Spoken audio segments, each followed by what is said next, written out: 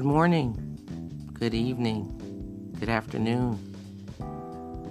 Whatever it is, wherever you are, hope you're having a good one today. My name is Arlene Petway, and I'd like to welcome you to the Christpirations podcast on this Monday, February the 22nd of 2021. Don't do that to me. The other morning, as I was closing my private time with the Lord, He dropped this scripture into my heart.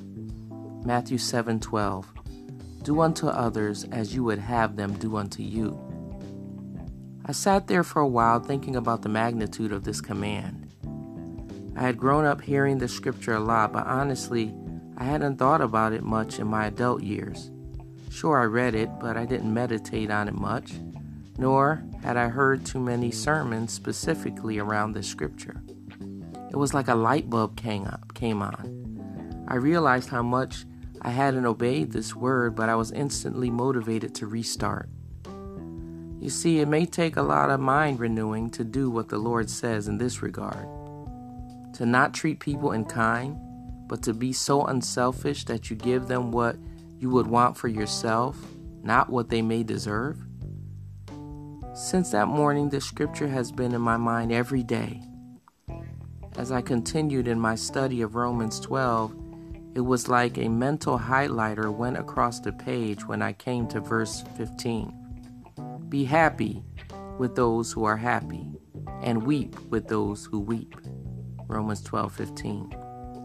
This means that we are to be overjoyed, excited, and interested in the happiness and good fortune of others, and that we are to share the distress and burden of those who are mourning, upset, and filled with grief.